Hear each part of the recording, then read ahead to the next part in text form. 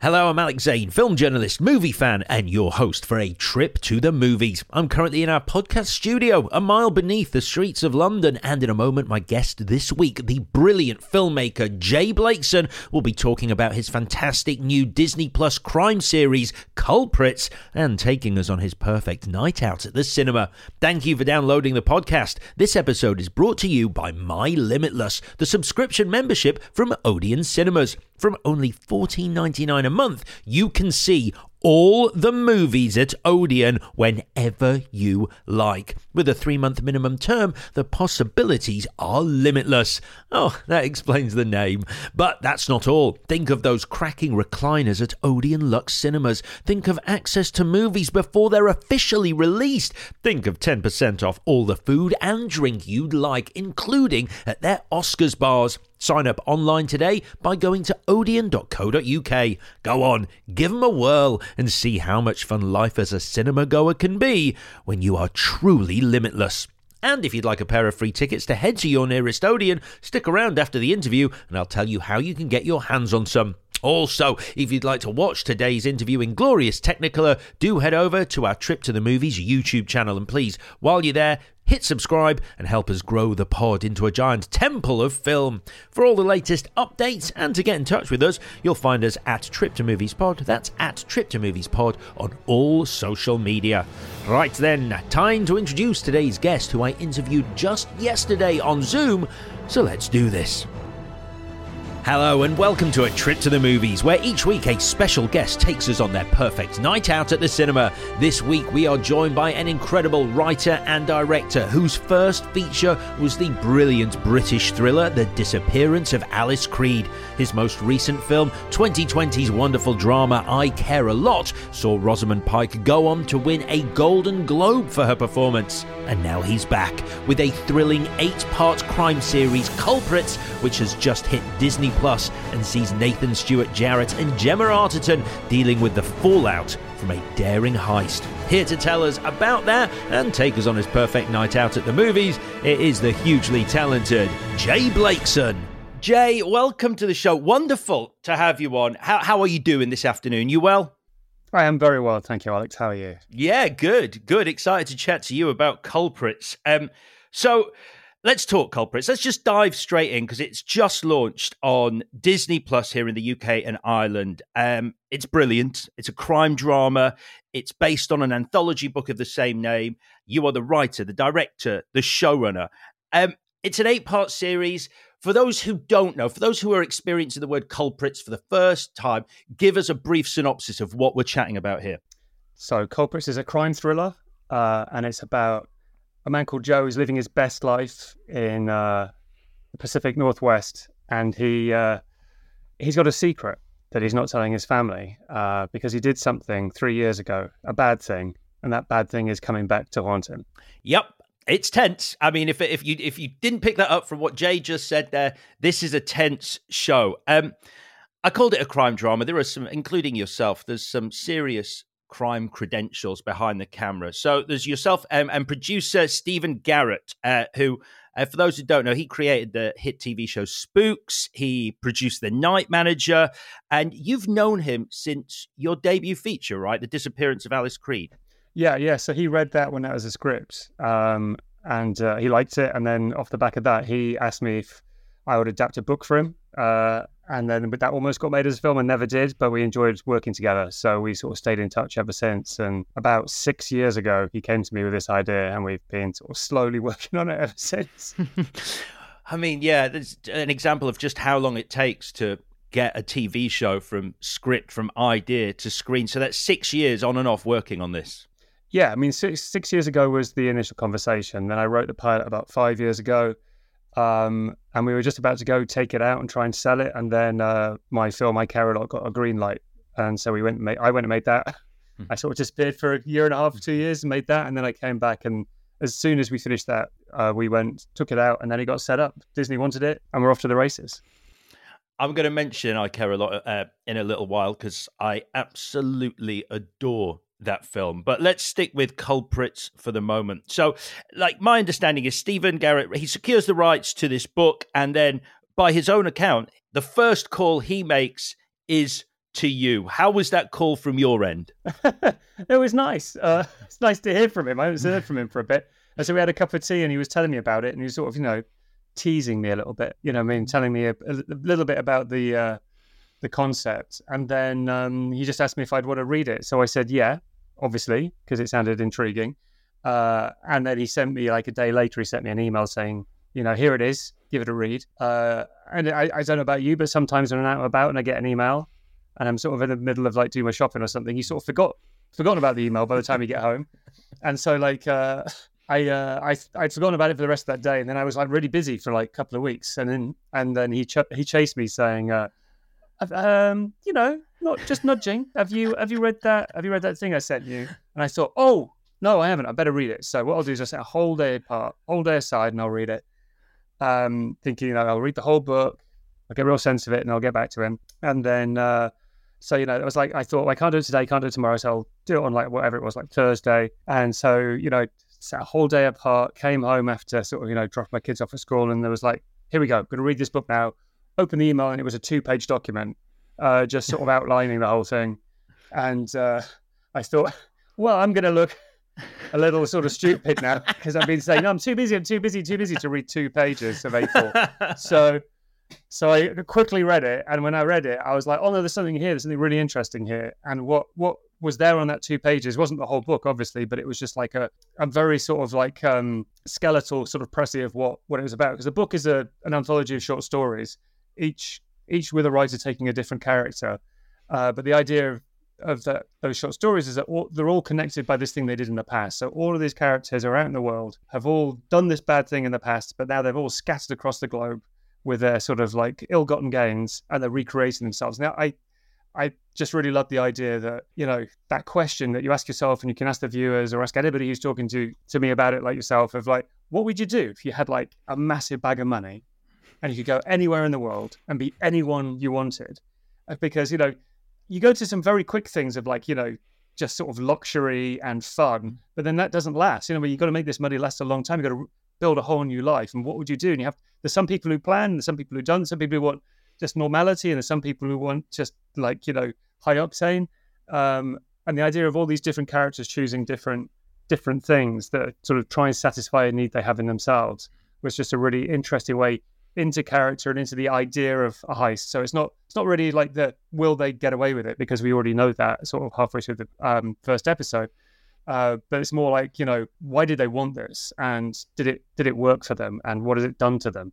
Are they happy, or are they totally paranoid? Are they having like the best life they could possibly live, or do they regret doing it and they miss their old life? It's all that sort of stuff.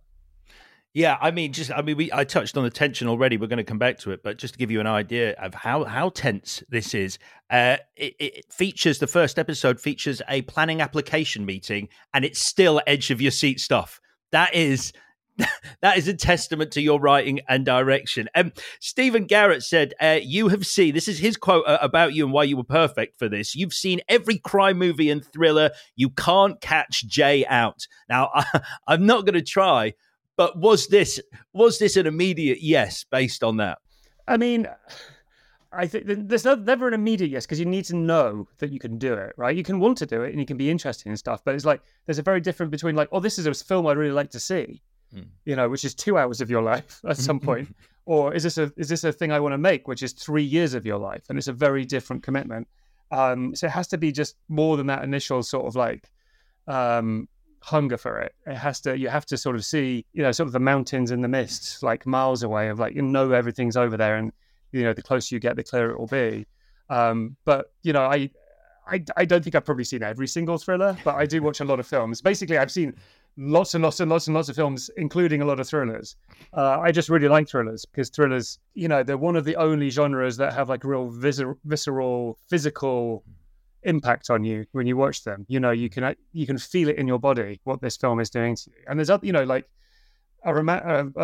a comedy will do that as well. That you can't stop yourself from laughing or crying with laughter watching something that's really funny. So if it's working just by looking at the crowd, and you can see them sort of like tensing up and literally sit on the edge of the seat, and they lean forward out of their seat, or they bring their hands up, close to their face.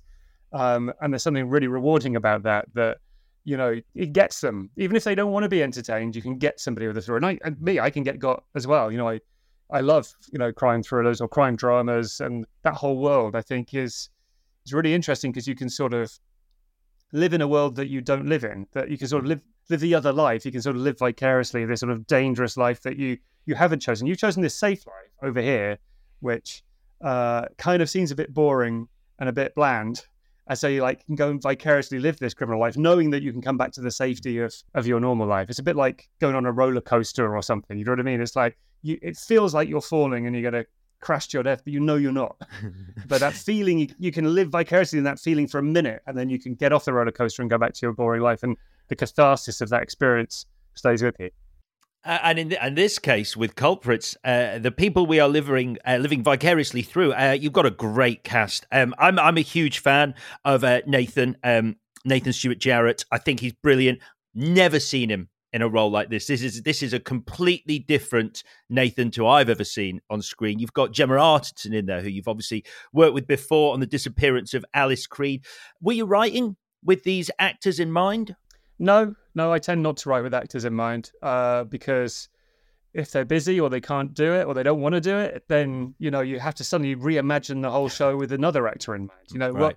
What I like to do is just write. Obviously, you have actors that you like, but if you write in their voice, it's hard to unimagine that. Certain actors if you think of George Clooney, the rhythm of his speech pattern, if you're writing a script thinking about him, you're automatically going to write it like George Clooney speaking.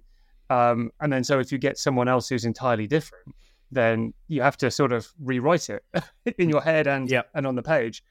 So no, I just write the roles as I see them. And, sometimes the roles start to write themselves. That's the best part of writing, is where the snowball's going down the hill and then the characters sort of take over. You sort of know where you think they should go, but the characters sometimes pull you a different way. And so they really grow into their own thing, especially on something this long. When you're writing it, they sort of find out who they are on the page, and then you just go and find the best actor who can do all the things you need for that role. And Nathan, as you say, how exciting is it that you can see him in something totally different? You can see an actor that you kind of know, but see them in a totally different role, and they're so ambiguous and interesting, and he really knocks it out of the park, and delivers this kind of empathetic but tough and scary but sort of tragic but heroic, and it's like, is he a good guy, is he a bad guy? It's like he's got all that wrapped up in him because you don't come to him with any preconceptions really. Yep. He can sort of guide you through this story in the most exciting way because you have no idea where his character's going. And what's it like for you as a writer and director? I mean, Nathan and Gemma Arterton, they share an incredible scene, one of my favourite scenes, a very quiet scene in the first series, episode 1 rather, where they're in front of the Rothkos at the Tate Britain. Wonderful scene between the two of them.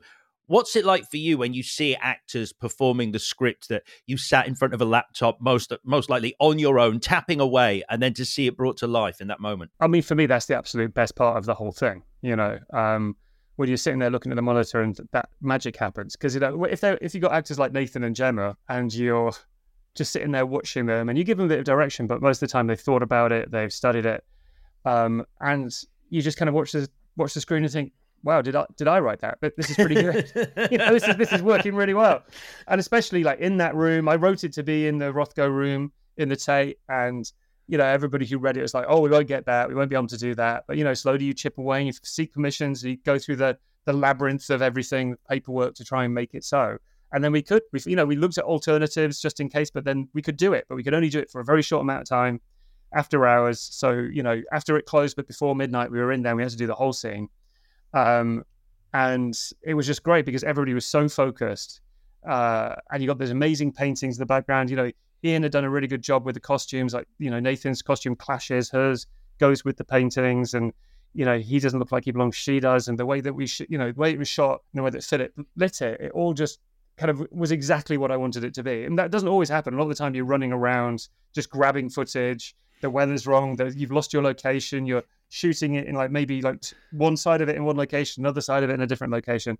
But this one was, it was the exact location.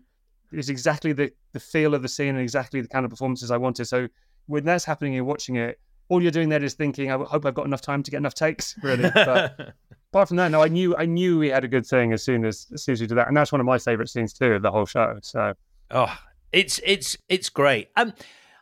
Would you call yourself, because this is a term that I understand is applied to certain directors when they're described as an actor's director? They enjoy the process of working with their cast and developing those performances rather than just the staging of the shots, etc. And I asked because obviously you previously worked with Rosamund Pike on, as I said before, the brilliant I Care a Lot. And if anyone hasn't seen it, I suggest you go and seek it out immediately. It's fantastic. She went on to win the Golden Globe for her performance in that. So is that something you consider part of your toolkit on a set, working that closely with actors, getting these great performances? I mean, yeah, that's the thing that I really love to do. I mean, I think all directors have to do that. If you're not doing that, you're not doing the full job. I mean, I love things to look amazing as well. That I come with a very specific look that I want, but we prepare that all in advance. And when we get on set, it's just trying to work with the actors and trying to make the scene work. All actors are very, very different from each other. They all have different processes, different methods, different preparation. Some people do not want to see me anywhere near them. They want to be sort of lost in the scene. Other actors like having the director nearby, so you can sort of interact as you're doing it. Some people don't like to look at monitors after they've shot something. Other actors like to watch the whole take back, and so you need to sort of develop this relationship where you at the beginning you sort of start to understand how they work best, and then for me it's just trying to make this environment sort of the safest place where they can relax and trust me. And I think that trust is really important, because I can do anything I want with their performance. I can take anything that they try that fails, I can put it in the show. They have no say over whether they'll say I didn't like that, and you're like, well, tough, I'm the director, so I'm putting it in. And you forget in the edit. But I don't like doing that. What I like to do is really sort of work with the actors so they're very, very comfortable, and they know that if they try something that doesn't work, and they can tell me, well, I didn't like that, can I try it again? That they have that freedom to play a bit, because very rarely do you get rehearsal anymore. You used to get rehearsal a bit more, but everybody's schedules are so tight. There's so much work going on. People are bouncing around the world that you normally get maybe one day to do something, and that's just to talk about character, read through the scripts. I'd love to get a couple of weeks of rehearsal with all my actors in my next one.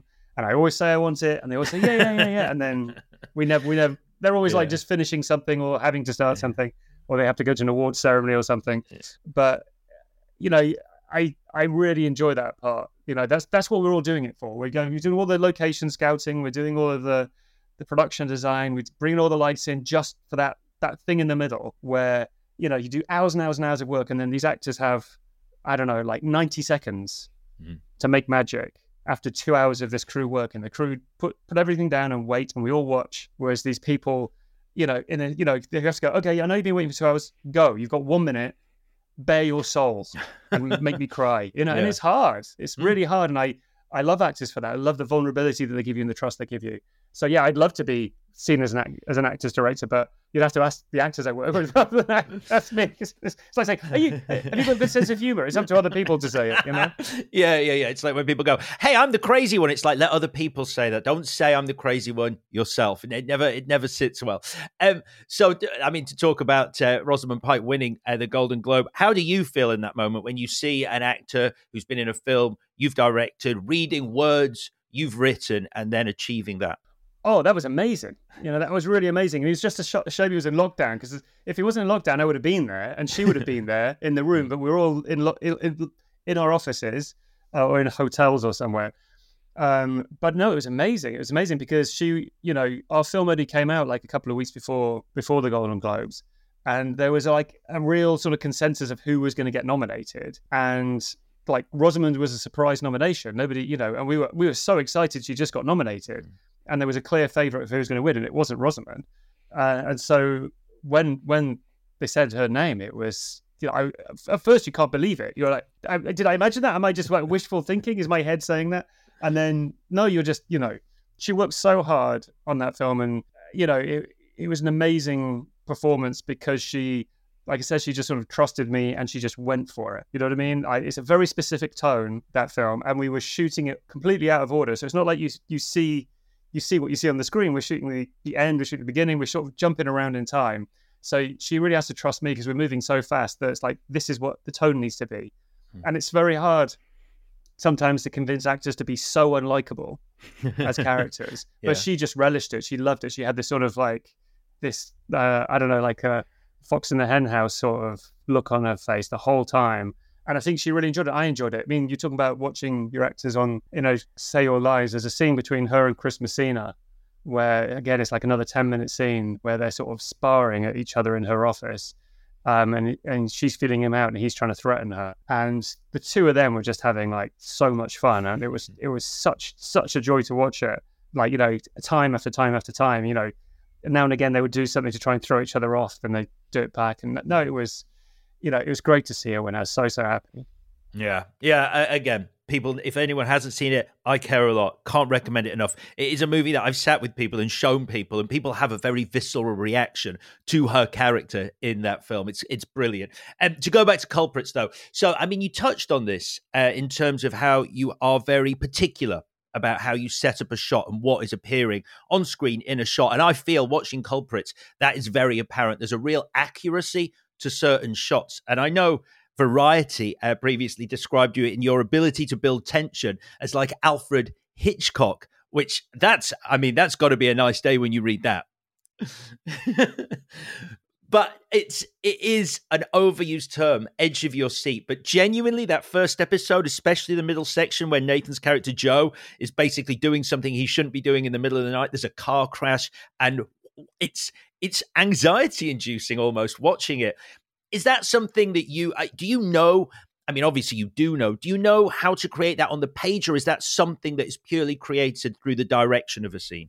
I mean, it should be there on the page to start with. I mean, the scripts, every time I write a script, I try and write it so that the experience of reading it, the feeling of reading it will be the same as the feeling of watching it. So I'm very careful about how I format my scripts. So the slow stuff will read more slowly and the fast stuff will be turning pages quickly. So you get a sense of how it's going to feel to watch it. Obviously, then it's quite hard to translate that to the screen, especially on like a TV schedule, not a movie schedule. And that sequence that you're talking about, we shot that in various countries across months and months and months and months. I mean, we storyboarded quite a lot of it so we could see where all the jigsaw pieces were.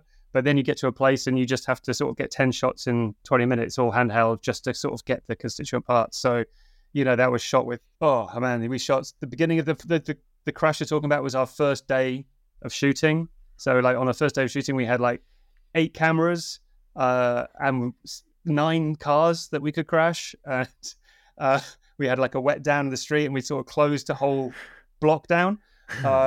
And so, that was quite a baptism of fire to go straight to that, but we got it and it looked great. But then from there, we were just picking up bits and pieces. And so like a lot of the interiors that you see of machinery and stuff like that, that's all in the UK months and months and months later, because we could only get the bare minimum when we're in Canada and then come back to the UK. And so it's to start with, you're just trying to get it. You're just trying to get it and you're trying to talk to the actor and you've got to feel it instinctively on the set. But then it's all about when you get into the edit. It's all about how you keep that balloon up in the air and then how close you want to watch it come floating down towards the ground and almost touch the ground just before you pad it up again into the air. So, I was working with John Dwelly on that episode as the editor, and he did a fantastic job of building that tension. And then you have people who come in afterwards, like Mark Cannon, who did the score, and his score is really telling you kind of like, he's in danger right now. And then it's like, he's in more danger right now. And then the sound design is crucial because you really need to feel what he's feeling. And so there's sort of like a squidginess, there's a crunchiness, there's a danger to the there's squeaks and squawks of like machinery and wheels and things like that, and the impact of the car. So it's just all those things when they work together. I mean, like little by little you get in there that you sometimes feel like, I don't know, man, I think this could go a little bit faster. I think I'm expecting that beat, and like, what do you think? And it's just constant conversation that you have while you're shooting, but then you have it while you're editing. And we edited that episode for weeks, and then the post-production process of it with the VFX and everything went on for months. So we were watching it again and again and again and again, and we're always trying to add a bit more tension, more excitement, more clarity. And it's just that. It's like sculpting. You just got to keep on looking around and honing it. You can get the basic shape very quickly, but then you've got to really, nip and tuck to make it really the thing that works the best. Well, at work it does. It's a fantastic opening to the series. Like I said, it's on Disney Plus now, 8 episodes, and it's a one and done. It's basically, I think you've described it as an 8 8-hour movie. It's not one of these series that goes, "Oh, look at all this," and then, "Oh, you'll have to wait for season 2 to find out what happens." This is it. Yeah, I mean, I always sort of like suck my breath in a bit when people say, when you hear in interviews, people say, "Yeah, it's like an 8-hour movie." You always hear that when people are talking about television, but right. But I think it is. I mean, this one is structured in like an act structure. I mean, I sort of very much structured it rather than it sort of starting lots of middle and end. We have like a 3-act structure like a movie, but there's just more time to sit with the side characters. But yeah, absolutely. We get to the end and I wanted to tell the whole story and wanted to get to the end. Didn't want to do that thing where you get to the last episode and it's like, suddenly you find the Sword of Destiny. And it's like, well, the whole thing's called Sword of Destiny. Why didn't you find that in episode 1? You know what I mean? We wanted to get to the end. We wanted to tell a whole story and make it really truly satisfying. I mean, there are survivors of this show. The Earth doesn't blow up. So, if it's a massive success, then Disney, I'm sure, will have thoughts. But the intention for Steve and I was to just get it finished and tell the whole story, so then people can just not be left on tenterhooks. Yeah, slightly angry, going, "Come on, the Sword of Destiny situation." Yeah, I get it. And we're going to talk more about culprits, no doubt, as we go through this journey. But right now, Jay, it's time to leave this reality and enter a dimension of pure film where our virtual cinema awaits. You are our guide. We are your audience. Let's go on a trip to the movies. So we push open the doors to our temple of film and find ourselves in the foyer. There's an excited buzz, as there always is in a cinema foyer, the hum of anticipation. Now it's your perfect cinema trip, Jay. Who have you picked, living or dead, to go with you? Well, I normally go by myself, so that's really boring. Because I quite like the sort of the monastic thing of just going to the cinema and enjoying on your own. But I took this as an opportunity. If I could summon someone from the dead, I'd want to bring somebody who'd love movies and make great movies, so I could watch the movie and afterwards talk about the movie. And so I chose Billy Wilder, the great master Billy Wilder. The legend Billy Wilder, the director of classics like Some Like It Hot, Sunset Boulevard, and The Apartment.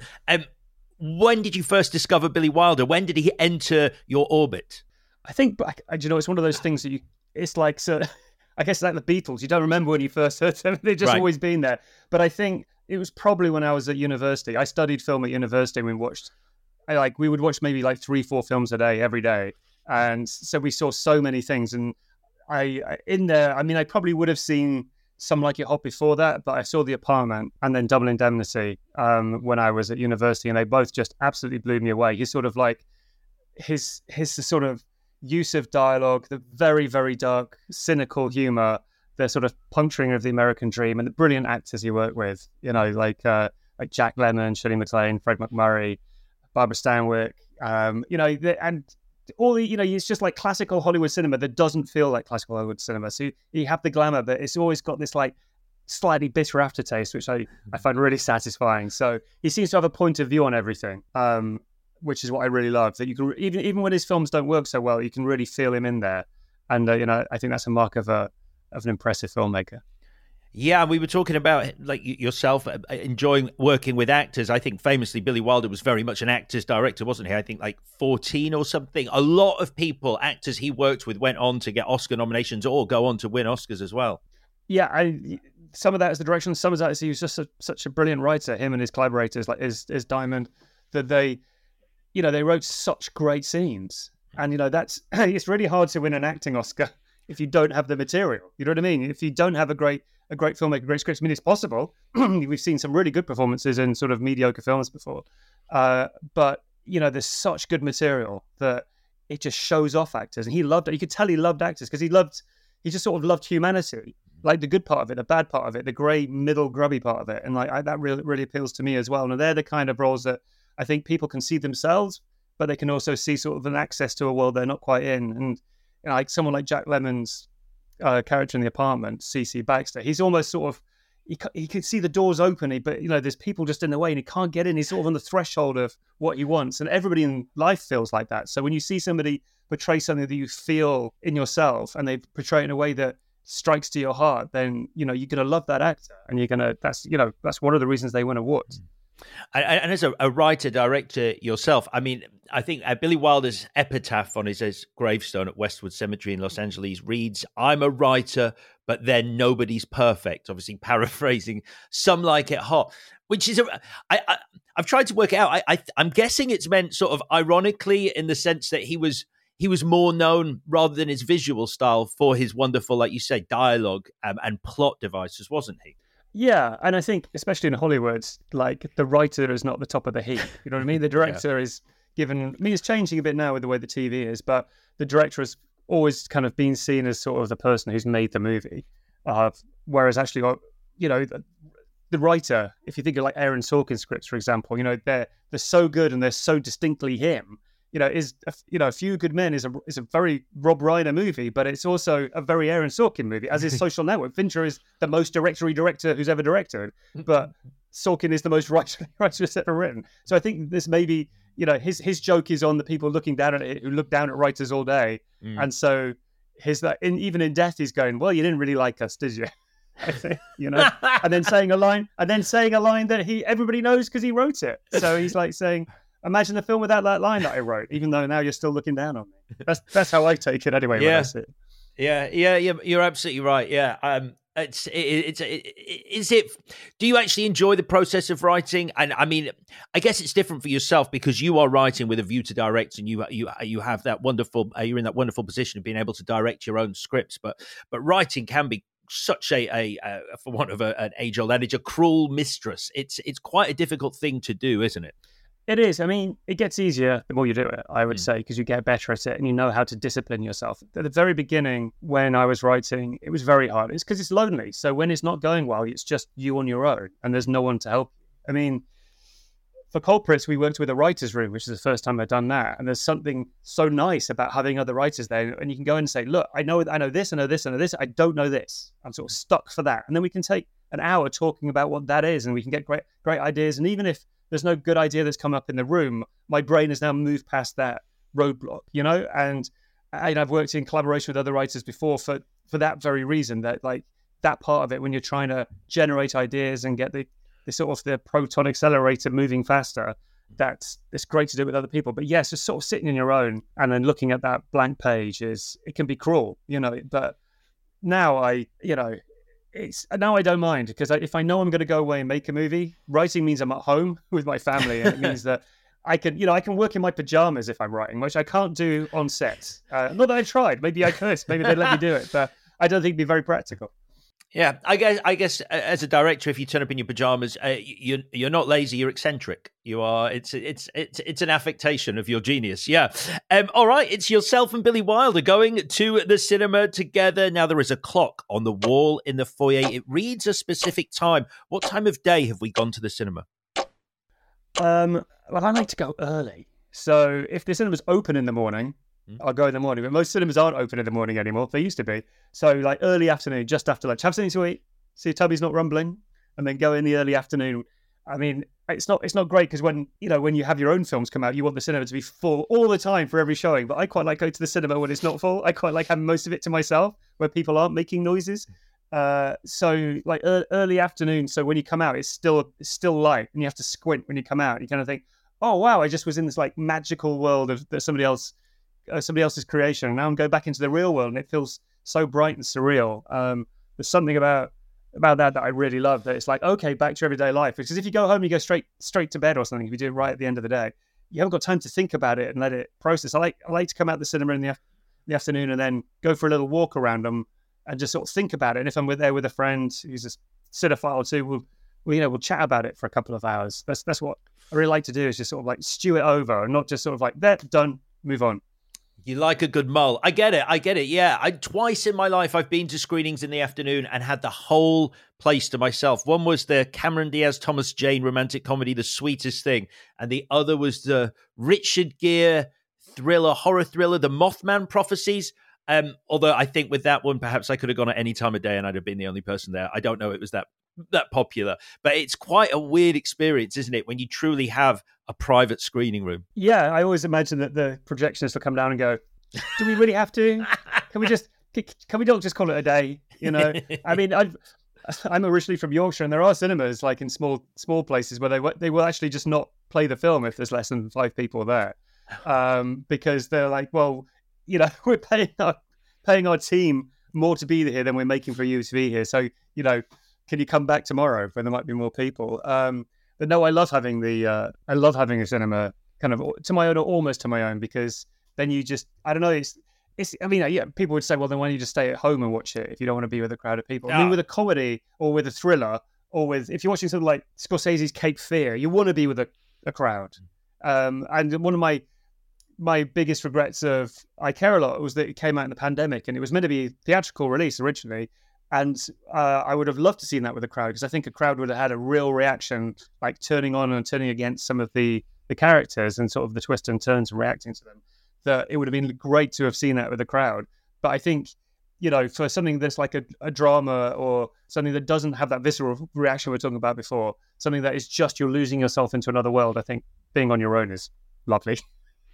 I mean, that's really interesting, because obviously the other, to flip reverse it, Culprits, which is a TV series, that got screened just recently at the London Film Festival. So you had what I imagine is a rare experience of being able to watch your TV show on the big screen with a packed auditorium. Yeah, that was amazing. Yeah, it was such a gift. I mean, I did a thing for TV a few years ago that I didn't write, but I directed, called Gunpowder, which is a 3-parter. The Kit Harington one, the Guy Fawkes one. Yeah. So it's about Guy Fawkes. It had Kit Harington and Liv Tyler and Mark Gatiss in it. And that was frustrating, because it went out, but I was just sitting in my house and you're just looking at Twitter to see what people think about it. The only good thing about that is then it was on Gogglebox, so I could see people watching it because it was on Gogglebox. But no, being at the London Film Festival was amazing, because we played it for friends and family, but this was just like a paying audience. It's just people who'd was interested in seeing it, read a bit about it, come along, and just it played really, really well in the room, and people really went for it. And it's just such a relief, because when you watch something you really like it that you've made, you're so close to it. You're sort of aiming for something, getting as close to the thing that you're trying to do. And even if you get super close, you just don't know until it gets in front of people. And then to go to the London Film Festival and watch it, as you say, on like a massive screen in front of a big crowd with the proper sound system all turned up. It's a joy just to watch it in that situation, but to watch it with people sort of like gasping and jumping and things like that, it's amazing. All right then, so we're going in the afternoon just after lunch to the cinema. It's going to be a quiet screening for the moment. Now, you have booked the tickets. Thank you very much, Jay. I appreciate that. Where in the auditorium are we going to be sitting? Well, my usual place is sort of halfway back, sort of near the left aisle. That's where I'm going. That's very, very specific. Very specific. I mean, there's 2 reasons for that. One, I'd like to be as close to the middle as possible, but I don't like to be sort of trapped in. You know what I mean? If you want to get out, you don't want to have to make all the rows stand up, because you're then that guy that everybody hates in the cinema. So it's good to have your sort of like a clear exit if you need it. And then also it's because I kind of hear slightly better out of one ear than the other ear.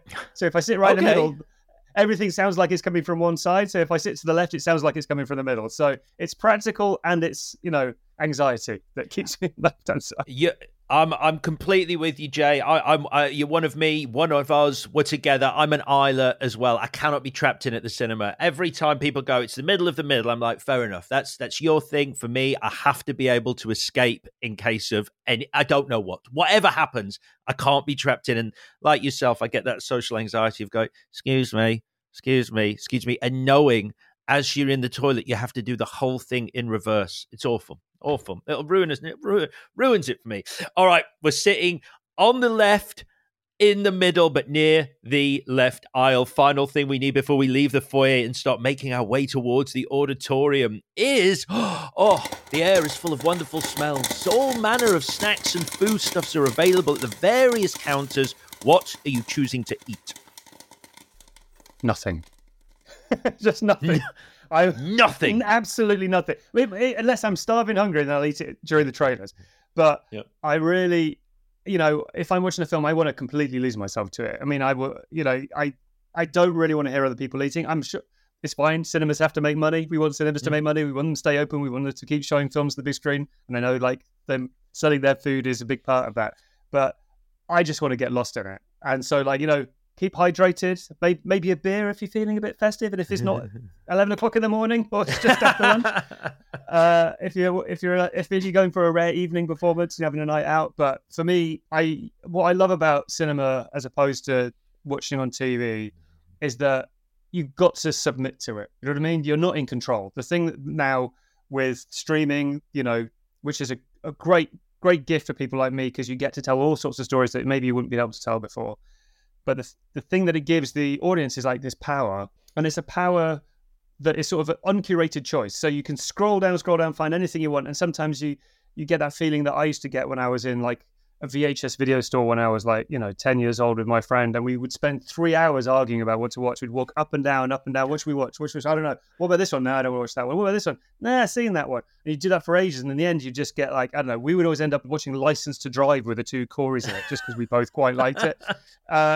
And so, I think you sort of have that feeling with streaming of like, I don't know. Whereas a cinema, you have to make the decision to go see it. You have to make time in your day. You have to go when it starts. You can't start it whenever you want. You can't stop it. And you've got to sit in the dark. You've got to shut up, turn your phone off, and you just got to give yourself up to it. And I think for me, if I'm sitting there with like popcorn and I'm remembering to eat my popcorn, or I'm remembering to eat my Murray mints, as it used to be when I was like a kid, it just distracts me from it. And I sort of want to forget I exist for a couple of hours. And then when the credits roll, you're like, oh yeah, here we are. We're still in London in the dark. It's time to go home. I mean, that's my favorite thing about it, is that you lose yourself to like this whole other thing. I totally understand. And I think also the effort that you make leaving the house, going to the cinema, attaches more value to the film that you're going to see. It attaches value to sitting there. You've made the effort to leave the house, as opposed to being 2 clicks away from any movie you like on your TV. Absolutely. Yeah. I mean, it's like the difference between like, getting takeout and going to a restaurant in a way that it's both good food, but it's like in the restaurant, it's like the whole experience, you don't get dressed up to get your takeout. You might do to go to dinner, depends on the restaurant. But I think that's the thing, that it feels special going to the cinema, even if it's in the afternoon, even if it's whatever, even if it's not a film you're really excited to see. There's just something about that experience that has, sitting with strangers in the dark, it has that sort of magic to it. Right, then, we have everything we need. We push open the doors and enter the corridor towards the auditorium. Now, the corridor's looking a little bare at the moment, so what I'm going to do is put up posters along the wall that celebrate some of your most important movie memories. And the first poster we're going to put up depicts, Jay, your fondest movie memory. Wow. Some of my fondest movie memories is when I was just becoming a cinephile. So I was like a teenager. I was watching lots of stuff on VHS, and I'd learned how to drive. Just got past my test, got my license, so I had freedom. And like, I come from a small town which is near Leeds I was in North Yorkshire. That's in West Yorkshire. And there's a cinema in Leeds which is called the Hyde Park Cinema, which used to be like a musical. It's like an old flea pit cinema. And they would do these all-night triple bills. And so me and my friends would go and see the last film they were showing on their regular schedule at like 9 o'clock. And then, sit in our car for 45 minutes after that, and then go back in and watch 3 films in a row till about 6 o'clock in the morning. And we did that. We did the first 3 Alien films, because they were only 3 at the time. There was the Alien trilogy. And they're all projected on film, and these prints were all, decades old, like some of them, that they were scratched to hell. They were sort of all bleached out. Back then they would sell coffee, but I think even back then you could smoke in the cinema. I mean, this is the 90s, so there would be like you have the smoke in the air with the projector beam going through it, and it really just felt like when I was kind of growing up watching sort of, I don't know, Godard films, what the experience of going to the cinema should be. This sort of love, this sort of church of cinema that we were going to. And so the like a triple bill poster from the Hyde Park circa 1994, I guess, would be my I don't know if it's the fondest, but that definitely was a big moment of like, it's like running a marathon, that you sort of think, well, wow, we did that, and it was great. So I grew up in Leeds, and so I know the Hyde Park Cinema very well. I think it's one of the oldest cinemas in the country, and it was 1914 it was built, and it was, I think to this day, it's still the oldest gaslit, or as it was back in the day, gaslit cinema. Like, can you imagine that? Like this is before sound even hit the cinema. Like people were watching in gaslight in that cinema. I know, it's amazing, and you can sort of feel that when you go in, because it's not already a big cinema; it's quite small and compact. And you go in, and it used to. I don't know if I haven't been there for like 20 years, so it used to have like the upstairs and the downstairs. You have the circle and the stalls, and so people would just come in out of the cold at night. You'd have people who didn't have anywhere else to go, and they sit at the back and sleep while you were watching these triple bills, and it was just sort of amazing. The people, the guy who was serving a sort of like instant cappuccino, like that sort of cup of soup cappuccino, which is disgusting. He would be like sitting there like reading like Nietzsche or something while we were watching Aliens. It just kind of felt like, oh, this is the world I'd like to live in when I was 17. It was amazing. I should go back at some point and check it out. I'm sure it's just the same.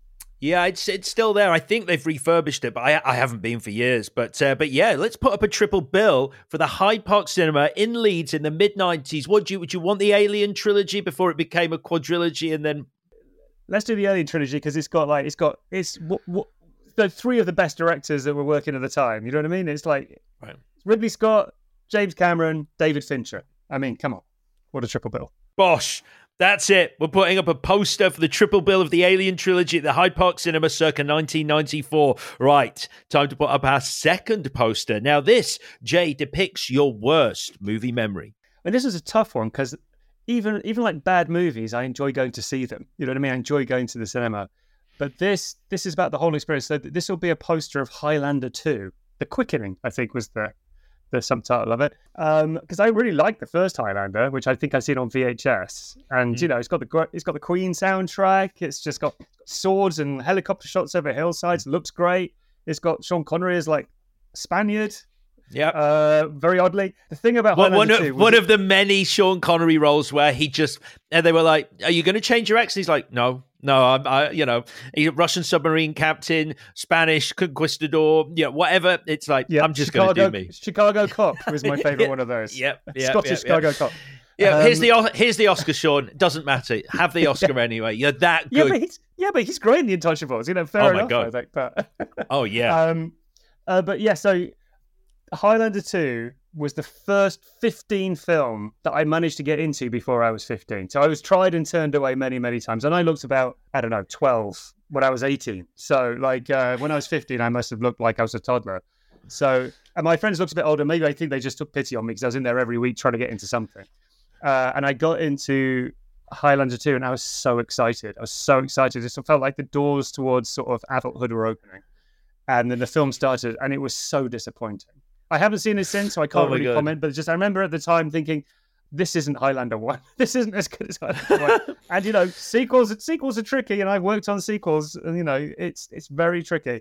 But, I didn't know that then. Just then at the time, it's like that level of excitement could not have been matched by any film. Just because we were there. We were on the cusp of, being grown-ups. And then we was looking at each other going, should we stay or should we leave? It's like, no, we got in. The whole point was to get in. Now we have to stay to the bitter end. So we watched all the way through Highlander 2. Oh, yeah. So, it was... Yeah, it taught me a valuable lesson, I think. This is an upsetting worst memory because obviously, your first 15 movie, you love the original, and Highlander 2 is widely regarded as one of the worst films ever made. It has the stunning 0% on Rotten Tomatoes. What did you hate? Did you hate the fact that suddenly these immortals that were great in the first movie were now aliens from the planet Zeist? Was that the thing that put you off? I don't think that even went in. I don't even remember that. I think it was like there was a lot happening, but I didn't care. And I think that's the thing. You can do lots on screen, but if you don't care, it doesn't matter. You can do very little, and if you do care, you're absolutely wrapped with it. And so, I think even when I was whatever I would have been there, 13, 14, I didn't, it was a lesson that you learned that it's even though the poster looks great, even though the trailer is really noisy when we saw it before whatever it was that we were watching the week before, once you get there, you have to care. And that's something that, I try and implement every time I do anything. Yeah, I get that completely. I mean, I to give the director Russell Mulcahy a sort of a pass. Apparently, the investors took the movie off him and re-edited it themselves, so he didn't get final cut on it. Which, as a director yourself, I imagine is a heartbreaking thing to even imagine, to comprehend someone taking your film away from you. Yeah, I mean that is always your worst fear. It's like somebody kidnapping your children. You know, it's not quite as bad as that. That would be much worse. But I think that the idea of that you put your heart and soul into something, and you have an idea of what it should be, and somebody, because they disagree with you, just says, no, we're going to turn it into something else. You know, it's like getting halfway through cooking a meal and they try and turn it into trifle. It's like, it's never going to work. Michael Ironside, I found a lovely quote from Michael Ironside about this movie. He said, "I hated that script. We all did. It read as if it had been written by a 13-year-old boy. I decided that if I was going to be in a piece of shit like this, I was going to be the most memorable fucking thing in it." And he was. I mean, I love Michael Ironside. Right? I mean, he just steals movies. He's always I just love him in everything. All of the Verhoeven films he's been in, I love Michael Ironside. I mean, I would say I'm now just tempted to go back and watch it just to see what he was doing in it. That's how I felt. That is exactly how I felt when I started reading about it. I was like, I need to watch this piece of shit again. I cannot wait. All right, then, we're putting up a poster for Highlander 2, The Quickening. The next poster we're putting up depicts the last performance, Jay, that brought you to tears. Yeah, I mean, this one's maybe not so representative of my life, but it's representative of the last thing I saw in the cinema.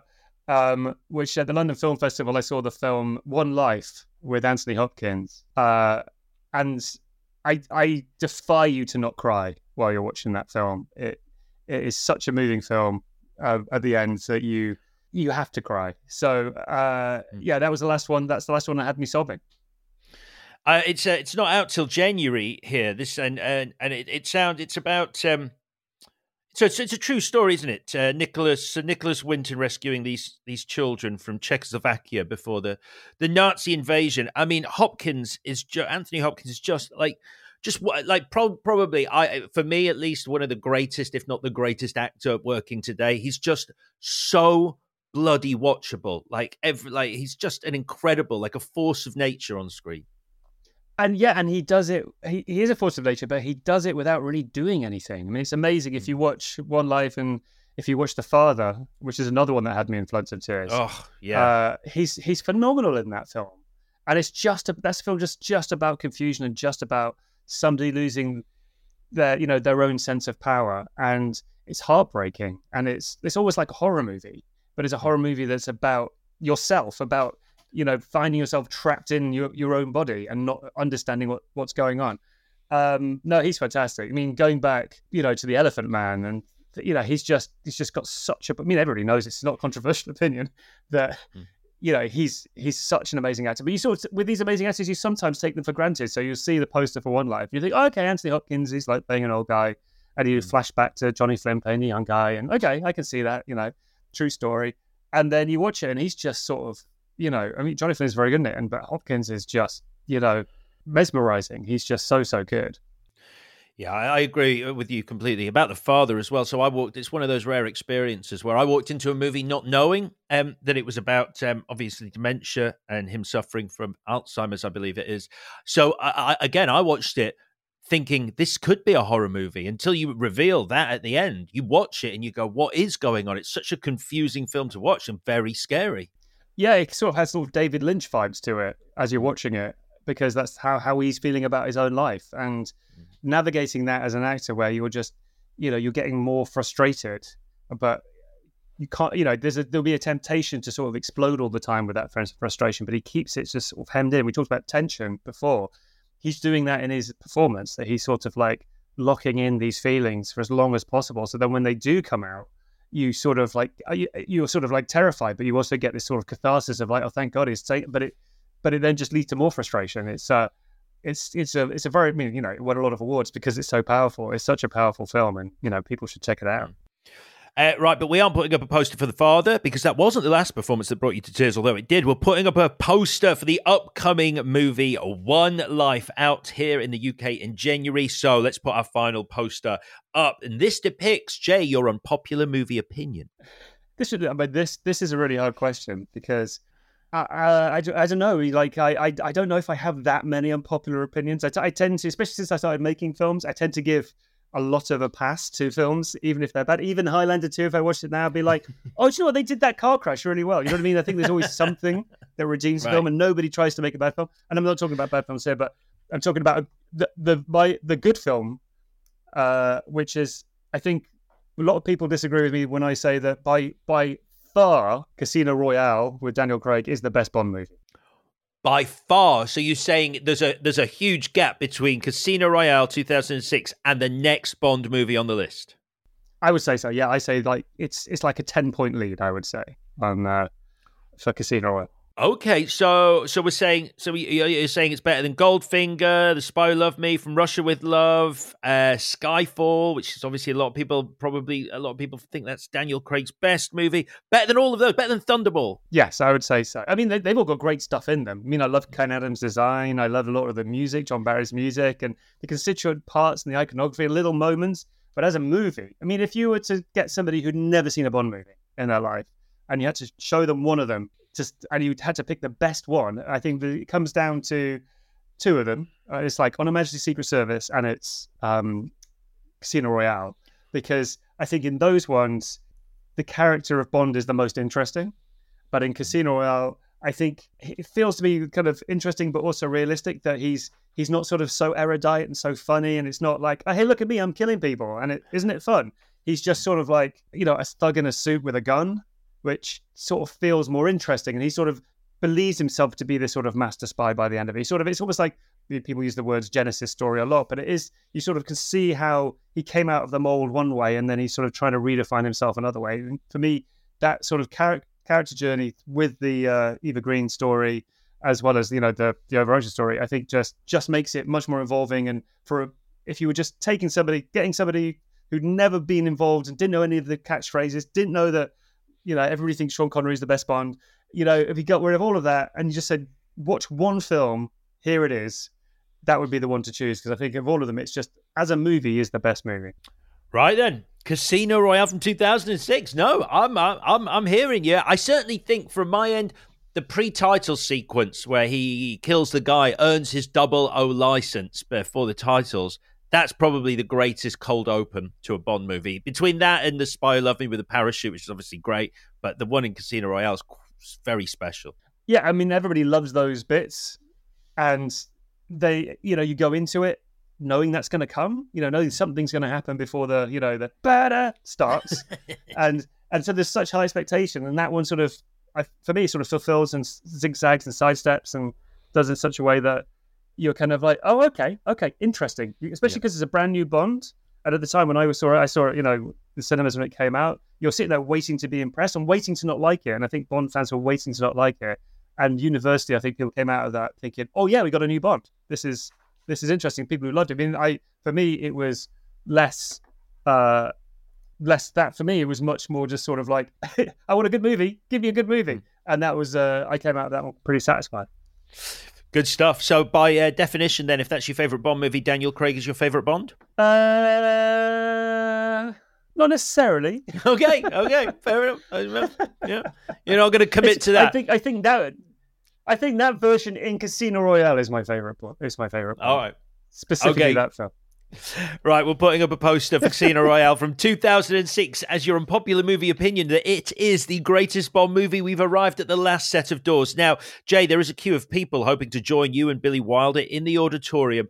Do you want to let them in? Do you want a busy cinema, or do you want it just you and Billy? For the movie we're going to see, I think a full cinema is quite good, so let's let them in. Excellent. The crowd pour into the auditorium, whooping and cheering. Now, before the movie begins that you've picked for us, we're going to play a few things on the big screen. And the first thing we're going to play is the trailer for the movie you are most looking forward to seeing at the cinema. Okay, so the film, because I went to the London Film Festival, I've seen quite a lot of the ones that are coming out soon. But the one that I'm really looking forward to, is Jonathan Glazer's next film. I mean, it sounds like a very hard watch.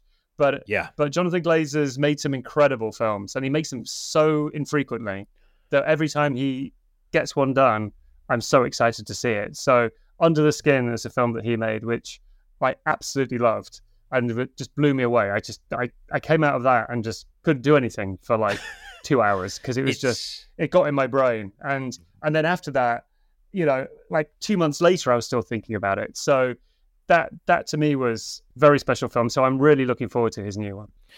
Yeah, I mean, that's the stuff in the pool with the flesh, the meats on the conveyor belt in under the skin. It haunts me to this day. It's amazing. So yeah, this is Zone of Interest. This is the story about the commandant, the Auschwitz concentration camp, basically trying to create a beautiful life for him and his family in the house next to the camp. It sounds like it's going to be heavy, but Jonathan Glazer is a man who can deliver stuff like that. So yeah, very exciting. Let's play the trailer for Zone of Interest. Right, next up on the big screen, we are playing the moment from movies that makes you literally or metaphorically pump your fist in the air. For me, this always has to do with like character rather than like, we were talking about Bond earlier. It's like, there's a parachute in Bond and everybody like, with the Union Jack on it, and everybody like punches the air.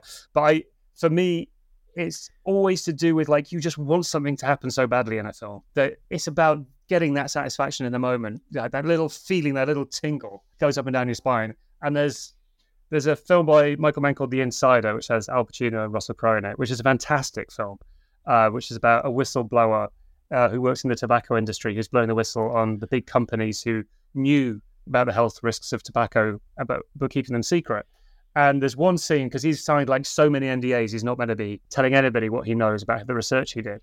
And he goes to this deposition scene. And I love a courtroom drama. I'm a big fan of a courtroom drama. So they're in this deposition scene, which is like this little box of a room, and he's on the stand. He doesn't really even say anything in this scene because it's his lawyer is talking to him. His lawyer's played by Bruce McGill, who's a fantastic character actor, who I love. Every time he pops up in anything, I'm like, yeah, Bruce McGill. So that was, even then, I did literally punch the air just seeing Bruce McGill. Literally, just saying his name. You were like, Bruce McGill! Yeah, I'm like that with all character actors. If somebody pops up like that, I'm like, oh yeah, make him black, come on. So like Bruce McGill pops up as his lawyer, and he's trying to get the Russell Crowe character, the whistleblower, to basically say what he's not allowed to say. Like to say that the tobacco industry knew these terrible things. And he's trying to ask the question, and every time he asks the question, the opposing lawyer interrupts him and says, objection, objection, objection, objection. And it's such a smug corporate lawyer, and they cast him really well. I can't remember the name of the actor.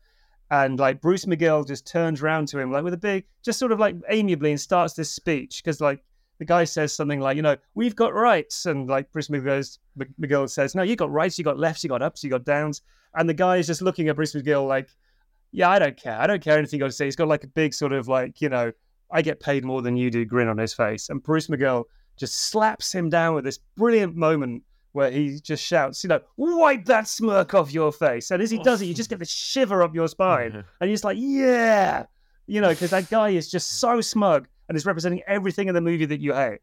That in that moment, you just like, because the film doesn't give you many releases. It's such a tense movie, and it's such a frustrating movie because the world doesn't work right, basically. And it's a film about how the world doesn't work right. That in that moment, it just gives you the moment. And I love it. And it's, I often just go watch it. It's on YouTube, like the 2-minute clip. And I often just go watch that moment. If I'm feeling kind of like a little bit sort of grumpy and it's grey outside and a bit drizzly, I'll go and watch Bruce McGill do his thing. It's like watching sort of like a gymnast do a perfect 10 routine or something. It's amazing. He really does roar the line as well. It's an incredible moment. I love it. Famously, Russell Crowe bulked up for the movie The Insider. He on a diet of cheeseburgers and bourbon. He put on weight to play the character Jeffrey Wingard. Talking of transformations, which is why I introduced that. Nathan Stewart Jarrett. He got big. He bulked up. Yeah, that's like I said. I've not seen him like this before. No, so Nathan, he worked really, really hard because the character of Joe has a nickname for part of the show, which is Muscle. And so Nathan's quite a lithe character. In you've known him in sort of Misfits as he's quite wiry, but he was on a special diet and he was doing a training regimen like every day. And he worked so hard because we shot for 135 days or something like that. And like every day he was turning up to set at like 6 a.m. or whatever. And he'd already been in the gym for 2 hours before that. And so, he was really dedicated and really bulked up and did all the work and did all the stunt training. And it really paid off because he does look sort of transformed in it. You do sort of just see him as this character rather than as, the guy you recognize from Misfits or Utopia or Candyman. And he needs it as well because there's some brutal action in it. There's some brutal action. I don't know if it was shot in Chelsea, but it's set in Chelsea. It's fantastic. Like, it's really, when you're like, I did have that moment where I'm like, is this on Disney? Because I was like, this is gruesome stuff. It's great. Well, it's not as gruesome as you think. You think you see things, but you don't really. It's that old trick of like, we do a lot with sound design and very fast cuts that you think you've seen a bit more than you really have. But I mean, that scene's great because I got to work with Colin Salmon, talking about Bond movies. He was great in the Pierce Brosnan Bond movies. Always turned up as Soldier. And again, that's like, he's like Bruce McGill. If I'm watching something and he turns up, it's like, Colin Salmon, So the great joy of being a director and being able to cast these things is that, as a film fan, I'm sure you're the same, you collect these little character actors that you see in things. The Coens do this all the time. They have these brilliant little character actors who are normally turning up to steal the show, and they'll put them right in the middle. They did that with Steve Buscemi. They did it with, Bill H. Macy. And, you find, you give them the whole show on their character. And it was, I really enjoyed doing that with like Eddie Marzan and Alice Creed. And in, having character actors like Damien Young and Macon Blair and Isaiah Whitlock in I Care a Lot. Like, these actors I have in my head that I just get, it's like I can invite, like, it's like that thing where people say, who would you invite around your table for your perfect dinner party? And for me, it's just sort of like character actors of the 1940s, 50s and 70s. Like, yeah, let's have John Cazale. Why not? Let's bring him in. So, it's a real joy having opportunities to work with that. And, the thing about Nathan is that for most of his, the things that he's known for, he's been the lead in things before, but he's mostly known in more commercial projects as the guy who pops up and steals a scene. He's that sort of character actor. So to put him front and center and let him spread his wings and, just sort of do the whole thing was great. It was amazing. It was just, so much fun to watch. Yeah, he is fantastic in Culprits. All right. We've got a few things left to do before we get to the movie that you're playing. So let's crack on. Next, we're playing what you consider, Jay, cinema's most shocking moment. So the most shocking moment, this is literally the moment that shocked me so much that I remember watching this film when I was probably slightly too young for it. When I was like a middle teenager, and I was watching it with my dad, and I think it was on the BBC or something late at night, starting at like 10 o'clock. So we'd finished watching it about 12, and we both had to stay up for like another 2.5 hours afterwards, chit-chatting, because we were both so shaken by it that we couldn't go to bed because we just knew we'd be lying in bed with our eyes wide open with this thing churning around in our head. So the film I'm talking about is the original version of The Vanishing, the 1988 version of The Vanishing, which was remade in Hollywood. I haven't seen the remake, so I can't speak to that. But this is the original 1988 version, which is, I believe, by George Sluizer. I think I'm very bad at pronouncing names. And I mean, I don't want to spoil the ending, but the whole thing is a guy on a mission who wants to find out one piece of information. He's got a piece of information he really wants to know. And as a viewer, you're on this journey with him, and you want to find out this piece of information too. And by the end of the film, he will do anything to find it out. And you want him to do anything to find it out. You're sort of so complicit. And he has this opportunity to find out, but it's a very dangerous opportunity.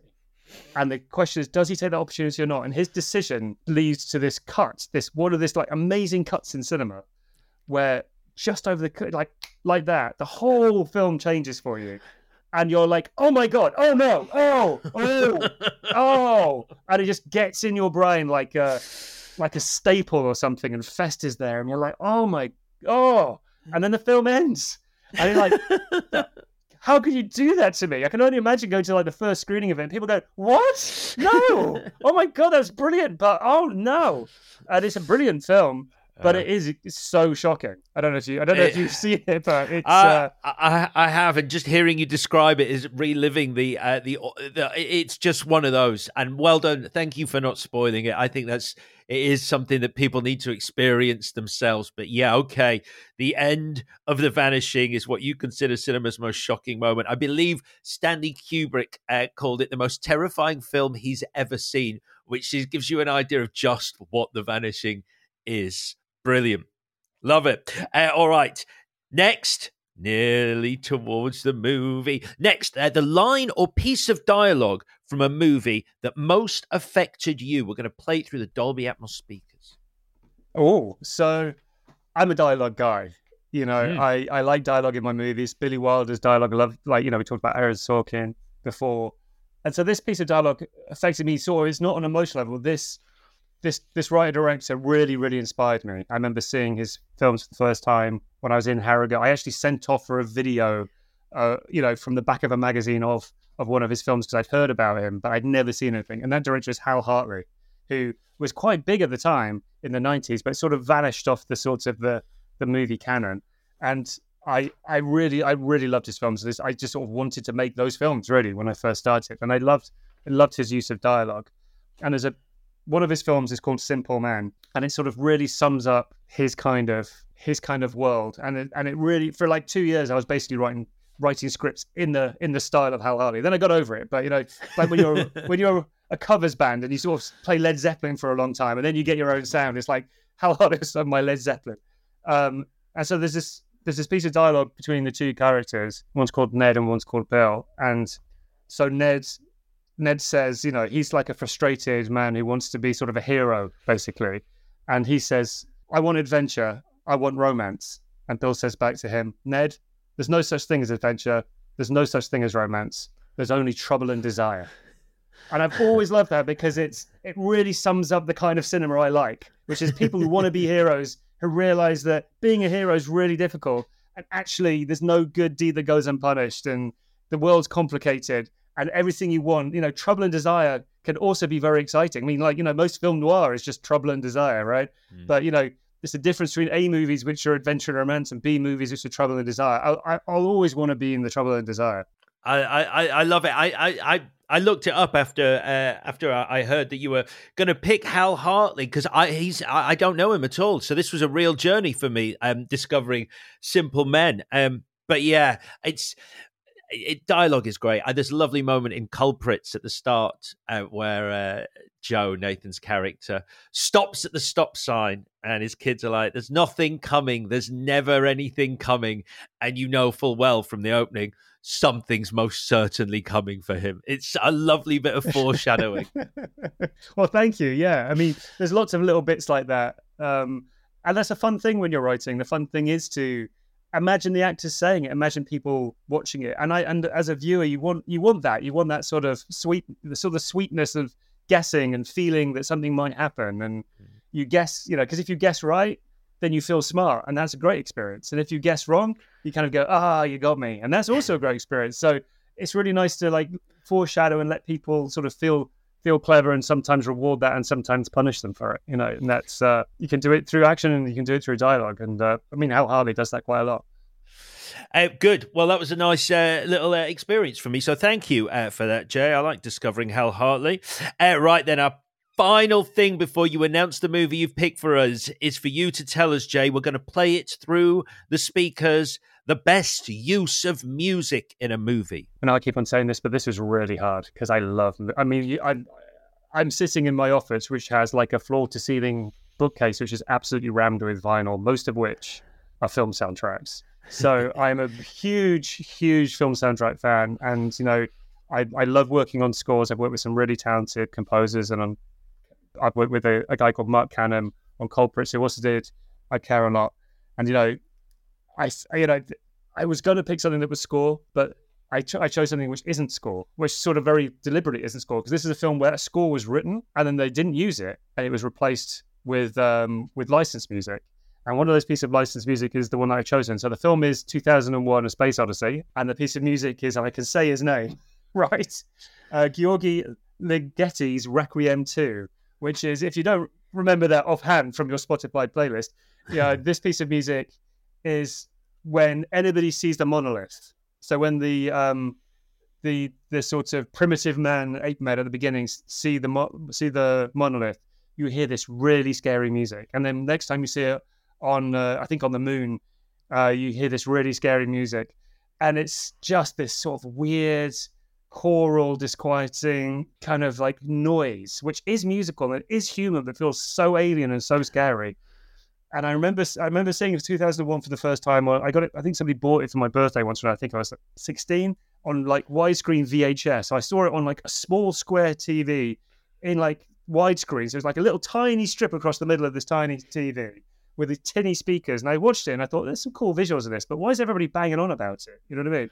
And then I went to university and they showed it like on I don't know what, it looked like it was a 70mm print. It was like an old print of it with the sound whacked up. And it was just amazing. It was such an experience. I totally got what people saw in it. But those moments when that music came up, you could just feel it. You could feel your like stomach tightening. You could feel like, you know, like your throat closing, because it's just people walking slowly towards a black oblong, and this music is doing all the work. And you're like, don't go close to the oblong. Stay away from the oblong. And there's this thing that's just going to go, and you're like, oh my God. And it's so affecting. And if if you watch it on mute without that music, and like the visuals are brilliant, but it just doesn't have the same effect at all. And it's that music on it. And you know, I've listened. I haven't listened to it recently, but I've listened to the score that was written. The score that was written was really good. But I think, you know, Kubrick made exactly the right choice in using that piece of music in that moment, because for that moment, I think it did change cinema, because after that, people were using much weirder music, and they were using it in like horror films. Before that, it was very much like Bernard Herrmann strings, which I love, you know, but it was like a proper score. And after that, if you go to the horror movies of the 70s, where it's like it's all synthesized and it's Goblin and it's, you know, and Michael Mann using Tangerine Dream, and we talked about Under the Skin, you know, the Mika Levi score for that, which is, again, really, really unsettling and brilliantly done. I mean, to me, it feels like that was the genesis, that moment in 2001 that sort of like opened the door for people to be able to do that. You hit the nail on the head. I rewatched it in preparation for this, and it's just so unnerving, that especially that first scene with the primitive man, and just, it's like, because there's screeches initially, you can hear them, and gradually the music overpowers them and they're drowned out, and then it's just this wall of sound coming. It's brilliant. What a great choice, Jay. We're here. Thank you. We've arrived. It is time now to announce to this packed auditorium and Billy Wilder himself the movie out of all others you have picked for us to watch tonight. Jay, what are we watching?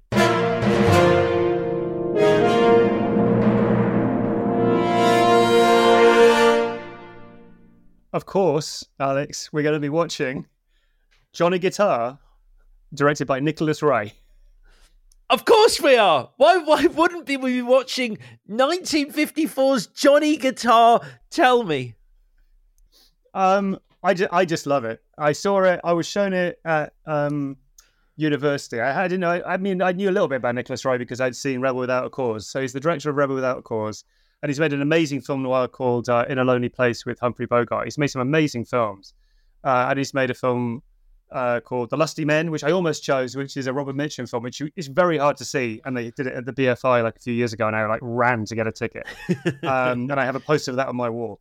But Johnny Guitar was probably the first one I saw of his, and I was just like, my mouth was like open watching it all the way through. And since I've like discovered it, was a big fan, you know, the French New Wave loved it, Scorsese loves it. It's one of these films that is just so bizarre, but just so watchable. I mean, it's a Western. Johnny Guitar is played by Sterling Hayden, but he's not really the main character. Sterling Hayden, who you may know from Dr. Strangelove or The Killing, another Kubrick film, if you know, or you may, he's the guy who Al Pacino shoots in the neck in The Godfather as well, if you remember that. So, spoiler alert, sorry. But he plays this guy called Johnny Guitar, who's a cowboy who plays guitar the whole time, but actually he's sort of a drunken six-shooter, sort of kind of dangerous outlaw. And he turns up to sort of be the protector bodyguard of this woman called Vienna, who is played by Joan Crawford in an amazing performance. And the whole thing is so turned up to 11. It's like turned up to 13. It's like the colors turned up, you know, the use of color is amazing. He was great using Technicolor. Oh, I think it's like, it might be one of those weird 50s colors that never caught on, but it looks kind of like Technicolor. She's wearing like reds and yellows, and she's up against these sort of puritanical town folk who want to run her out of town. And it's such a kind of moving, weird, exciting hybrid of genres. It's sort of about McCarthyism, you know, it's sort of about movies themselves. It's been quoted everywhere. If you've ever seen Women on the Verge of a Nervous Breakdown, the opening scene is the main character and her ex-boyfriend redubbing a film into Spanish from English, and that's the film they're dubbing. There's a famous scene in it where, you know, there's a love scene where she says, "Lie to me, tell me that you've always loved me," and then Sterling Hayden says, "I've always loved you." And it's like, is he telling the truth? Is he lying? And it's such a weird, enjoyable film that everybody I show it to, you know, when it starts, they're like, "What the hell's this? This is so weird." And by the time they finish it, they're like, "Oh, that was brilliant. Love it. It's one of my favorite films now." I remember when we were preparing I Care a Lot, we had like a month or so in London before, when we knew we were going to get it made, before we went over to Boston to shoot it. And Rosamund would come over to my flat and we'd watch movies. And so we'd watch films with kind of characters or, you know, things that were references. And one of the films we watched was Johnny Guitar, because the performance of Joan Crawford as this woman that doesn't care if anybody likes her. She's got her mission. She's going to stick to it. She's going to do anything she can. But there's emotion there, and there's a strength there, and there's this look, you know, this sort of striking, powerful look. She dresses like as a cowboy throughout it, you know. And it's got such great dialogue. You know, there's a bit where Mercedes McCambridge, who plays her sort of rival, who is the voice of the demon in The Exorcist, the voice of Reagan when the demon's talking through her. She's in it, and she has this line that I can't remember her line, but Joan Crawford's line is, "That's big talk for such a small gun." You know, it's things like that it's like, so it's like a film noir but in a Western. And no, it's just, I think if you haven't seen it, go watch it, because it's such good fun. I think sort of, even though I don't make anything that's close to it, it's always films like that sort of always have an influence you somehow, because it just makes you want to watch more movies. I think I found Nicholas Ray talking about the experience of it, and by all accounts, it wasn't easy to shoot. There were a few disputes between the cast on set. Not everyone was getting on, and he said quite a few times I would have to stop the car and vomit before I got to work in the morning. I mean, have you ever had such a visceral reaction to like directing a project? Have you ever physically gone, "This is affecting me on a physical level"?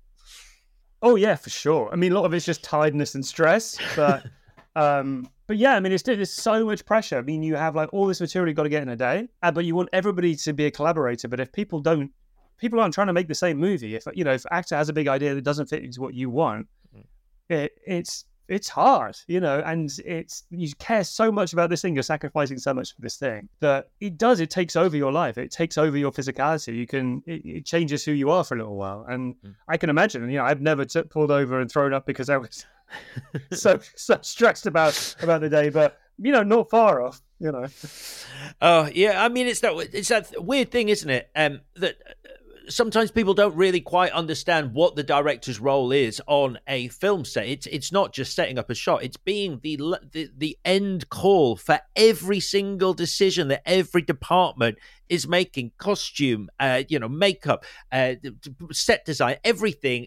Finally, you are the one who has to go yay or nay to every decision. Yeah, that's true. And it is about constant decision making or pushing things back that, you know, because often you end up with like 3 things to choose from, and it's either, you know, you pick one or you say it's none of these, bring me more. Yeah. Because sometimes it's because you've got something in your mind that you really want and you've described it and they've not quite, you know, got the thing you described. And other times you're not quite sure, and then they show you stuff and you're like, well, no, I now know it's not this way. You go down entirely the wrong way. But I think you probably end up making something like, you know, 400 decisions a day, and you sort of, a lot of them just have to be yes, no. You know, I go to like a prop show and tell, and they kind of like, here's 5 key rings. You go, that one. Here's like 10 phone cases. That one. It's like you're at an auction. It's like, yep. And people go put Post-its on them as you're pointing at them, because I've only got 7 minutes before my costume meeting where I've got to do exactly the same thing, you know? So because of that, you have to work mostly on instincts. You can't, you know, I mean, when you've got more time, I'm sure there's, you know, directors who get, you know, bigger budgets and more time, but the problems are always the same, that you never have enough time to get everything right. And there's that Fincher quote, which is like, you know, films are never finished, they're just abandoned. And I think there's some truth to that, is that you do the best you can and then you're done, you know, and then you walk away and it becomes somebody else's. And that's, you know, Culprits has just come out on Disney Plus, and now I have the experience of, it was for such a long time it was mine and I was the protector of it, and now it's gone, and now it's everybody else's. It's out in the world. And you just have to go and watch it live its own life. And there's something very strange about that, but also sort of marvelous. Jay, the curtains are closing on Johnny Guitar. That is it. The guests are milling out, smiling, chatting, and thanking you for taking them on an incredible night out at the movies. But before we go, it's time for this week's mystery question as we ask, what's in the box? Saw you with the box. What was in the box? Oh, what's in the box? So, seeing this for the first time, actual box, immersive theatre. Ooh. Tension. Having just finished the brilliant crime series Culprits, and with James Bond about to undergo a new era, would you ever consider directing a Bond movie if Barbara Broccoli asks? I mean, that's it. It's on brand. I think, of course, the answer is, of course, you'd consider it. But, it depends on how much control you get, right? It's like, would you want to write it as well? Decisions. You'd want to write it, I guess. I would love to write it. I'd love to write it, and I'd love to be able to direct all of it. I mean, you have a lot of second-year directors, and I think, they've talked to Chris Nolan about maybe doing it, and I think the sticking point for that might be that he just has to be in control of everything. So they say to Nolan, bring us a Bond film, and then he brings you one back. I probably would be quite a sort of keeping my cards to my chest as much as that. But yeah, I mean, the thing about Culprits that I really enjoyed was marrying this character and this action, and the action sequences and some of the heist work. And in episode 1, we have a flashback. That a lot of that is in this similar kind of world. So I really like a challenge. So if they came a knocking, I would certainly open the door, ask them in, have a cup of tea, see what they have to say. Lovely stuff. Jay, your taxi has arrived to ferry you back to reality. But before you go, let's recap your perfect afternoon at the cinema. You are going with Billy Wilder. Afternoon, just after lunch is the time we're going. You are sitting in the middle, but near the left-hand aisle, because it's perfect for you, both in terms of seating, escape, and hearing. You are not having a single thing to eat. You might have a beer, depending on what time of day it is, or just a water. You are a purist. It is a monastic experience for you. We're putting up a poster for your fondest movie memory, which is a triple bill of the Alien trilogy at the Hyde Park Cinema in Leeds. The second poster depicting your worst movie memory is watching Highlander 2. It was the first 15 you ever got into, and it ain't very good, although we do kind of want to watch it again. The third poster is the last performance that brought you to tears, which is One Life, starring Anthony Hopkins. The movie poster that depicts your unpopular movie opinion is the 2006's Casino Royale. It's the best Bond movie by a country mile. The trailer that we're playing for the movie you're most looking forward to seeing at the cinema is Jonathan Glazer's Zone of Interest. The movie moment that makes you metaphorically or literally pump your fist in the air is Bruce McGill saying, "Wipe that smirk off your face" in The Insider. The most shocking moment in cinema for you is the end, no spoilers, of The Vanishing. The line or piece of dialogue is from Hal Hartley's Simple Men. I want adventure, I want romance. Ned, there is no such thing as adventure, there's no such thing as romance, there's only trouble and desire. The best use of music in a movie is Gheorghi Ligeti's Requiem when the Black Monolith appears in 2001, before we all enjoy 1954's Nicholas Ray directed Johnny Guitar. Jay, thank you for taking us on a trip to the movies. Have you had a good time? It's been marvellous. Thank you very much, Alex. And as Jay's cab carries him away from our virtual cinema off into the distance, we must all leave his movie paradise and return to reality. But to soften the blow, how would you like a pair of tickets for a night out at a very real Odeon cinema? Each week we give away a pair to someone who leaves us a review of the show on Apple Podcasts. It's that simple. So jump on there, leave us a review, and if I read it out, we will send you some tickets. The competition is only open to UK residents, and the tickets exclude Odeon Leicester Square and Odeon Lux. And just before I say my final farewell for this episode, don't forget, you can find the full video for today's Jay Blakeson interview, and indeed for every guest, on our Trip to the Movies YouTube channel. So please head over there, and as I said at the start, help us grow the podcast by subscribing. And that really is it. I'll be back next week when another guest fills our cinema with their celluloid dreams as they take us on a trip to the movies. Bye-bye.